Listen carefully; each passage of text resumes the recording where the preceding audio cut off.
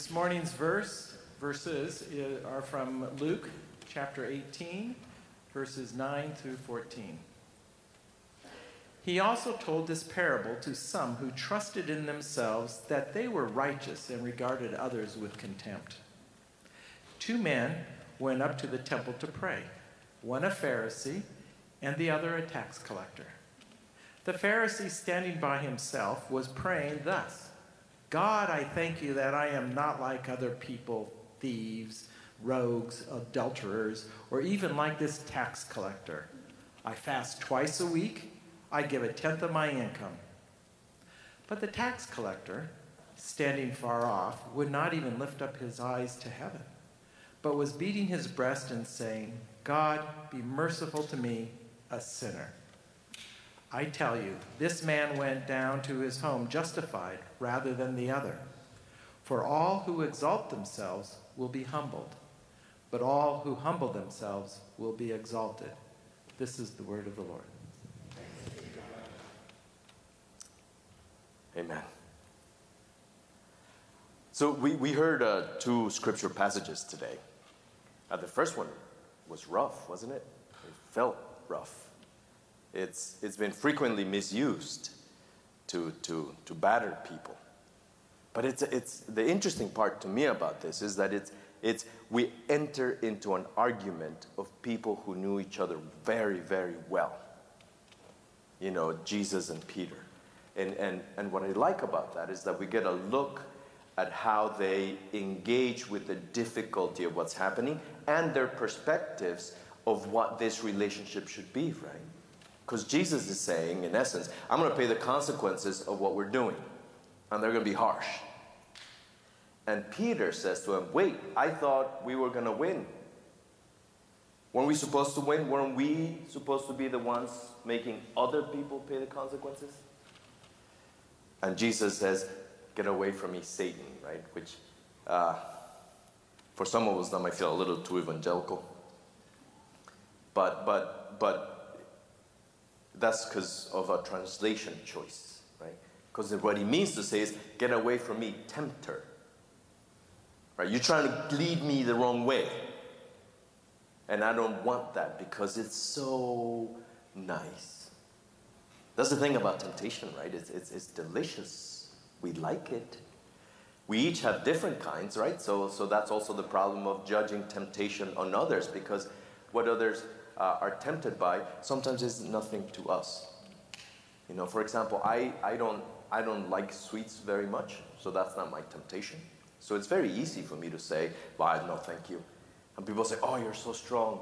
I couldn't. And that's not strength. You know, it's not difficult to say no to something you don't like. Well, that's not strength. So you know, that's and then the second one is also about perspective, right? Is one holy man who spent his life studying, goes to the temple and says, thank you, God, because I am so good. Thank you because I'm not like those other people who are tempted in ways I am not. I'm so glad. And then Jesus says to the people, which is the one who actually received what they needed to receive, and is the one who was brave enough to face who he is. The one who was brave enough to encounter repentance. And you know, we in the United States church have trouble with repentance, right? Because I think personally, we preach it the wrong way. You know, we say you have to repent, or we preach it the other way, or we say don't worry about repentance, just focus on the good. We dance around it. And so I'll give you examples. So for example, someone like Mark Driscoll will say, you're a real man, so you got to win. So repentance means winning. And or like Joel Osteen, who says, you are great and beautiful and amazing and embrace you. Either way, we're dancing around something that is at the core of the gospel. Now, the problem is that we've received it through a whole lot of translations, right? It begins with the ancient Greek, just teshuvah, which means, really means, what we translate as repentance, means to turn, and therefore to turn away from. It's a very thing, like it's facing something and then realizing that it's not a good thing, and you teshuvah. You turn from it.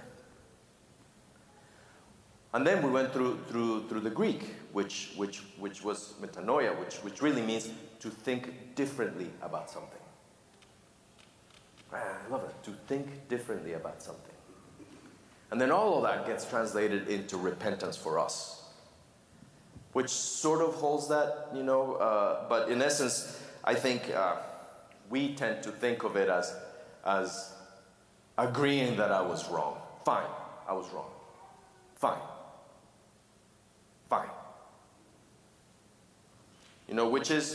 Which is why in the United States, we tend to focus on what we call surrender, right? A lot of church gets this, surrenders. We hear repentance and we think surrender because we're taught that everything depends on me, right? That I have to achieve. I made this business. I made this success. I am. And as long as I like what's happening, then it's okay. And if I don't like what's happening, then it's not okay, and I will make it okay. So surrender fits better. Except it's not repentance. Because surrender just literally means that you agree that something or someone is stronger than you, and then, okay, they get to win. But is that a relationship you want? Is that a relationship we would like to have in church? To be constantly fighting and testing our strength and losing and then trying to win, and then we lose and then we win, and the only way someone else gets their way is that we surrender. It's tiring. But repentance is a different path. Right?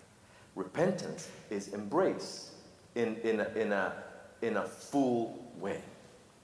Because repentance means to say, either I'm turning away from this because it's not good, and or I'm thinking about this issue differently. Either way gets you to a place that's more engaging than surrender. Because when we surrender, there's very little relationship on the other side of that, right? Because it just means, fine, you won, because you're stronger than me. But the second I'm stronger, but if we, on the other hand, repent, it's deeper. It says, oh, I didn't see that this hurt you. Oh, I didn't know it was going to be this bad for you. Or to say, oh my goodness, I was wrong. I didn't even notice it. There's a difference, right? Because there is an other side that's important. And this is as we near the end. The repentance that's rooted in the gospel says that the reason we change is because the community matters so much that I being right is tempered by them hurting less. And that's a radical thing in the United States. Because have you ever been in an argument with someone who matters to you very much, and therefore it's easier to fight with, right? Like a sibling or a parent, and then do you remember that moment when you discovered you were wrong in the middle of the fight? Right? And the last thing you want to do is say, I am wrong. So you double down on the side you were on, even regardless of whether you were wrong or not, because you are going to win. Right? And so repentance, in the scriptural sense, offers us the opportunity to say, but if you admit to it, then the fixing begins. And that changes worlds. When we repent, rather than saying, fine, you won for now, which is surrender, instead, when we engage in repentance, we begin the process of rebuilding something together or building something new because that which was broken cannot be fixed anymore. Either way is the beginning of engagement, but it takes a lot from us because it means that we turn away from something or that we think of something differently. And if there's something we're learning in our culture, in our country right now, is that we are taught that the worst thing you could do possibly is think about something differently, right? Everything around the world right now is telling us that right now is the moment to dig in your heels and say, it doesn't matter, facts don't matter to me, doctors could line up around the block and I'm still not going to vaccinate, etc., etc. On either side, right? We're getting to a place where we call ourselves a political party. I am not a vote occasionally, depending, but rather I am I belong to them. Repentance offers us a difficult journey away from the usual winner and loser into a more embracing space that says, I was wrong. And I hurt others, and I didn't even know I was hurting them. Or worse, I didn't want to know that I was hurting them. Or the worst of them, I knew I was hurting them, but they're wrong, so it's okay. So in closing then, repentance as we have received it from Jesus, even though it's been switched through translation so much, and anyone who speaks different languages knows the difficulties of translation, right? There's an expression in Italian that sounds beautiful and also depicts the difficulty, right? It's called traduttore traditore. The translator is the traitor. Because in translation, you have the power to convey meaning. And some of us have been suffering the consequences of scriptural traduttore traditore. Because what we have received as surrender loses the meaning of what we actually have from Scripture. What is to say, have the courage to say you're wrong and walk into that with the other person. So for today, as we heard from our children's message today, is remarkable. What can you do when someone's hurt? What can you do when you have hurt someone? Or lastly, what do you do when you realized you hurt somebody and you didn't mean to? Is it your first instinct to explain to them how you don't mean it?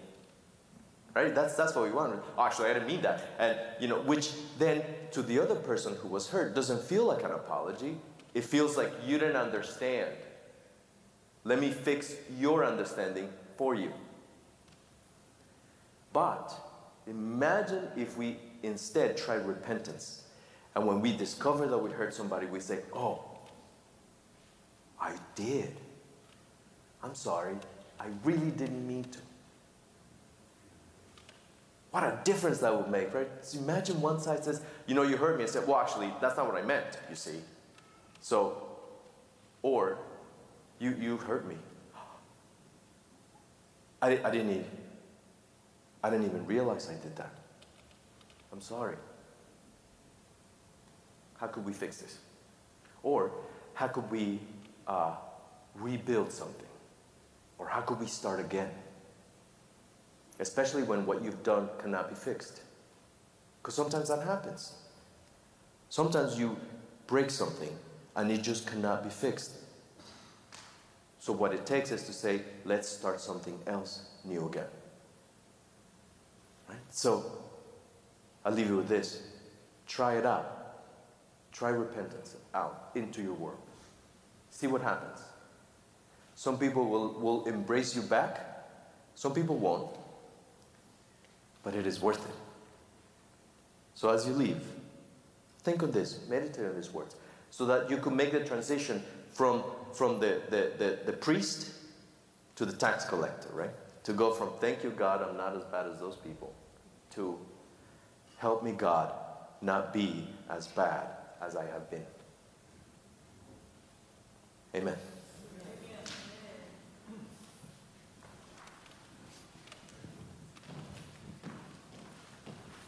I think that was...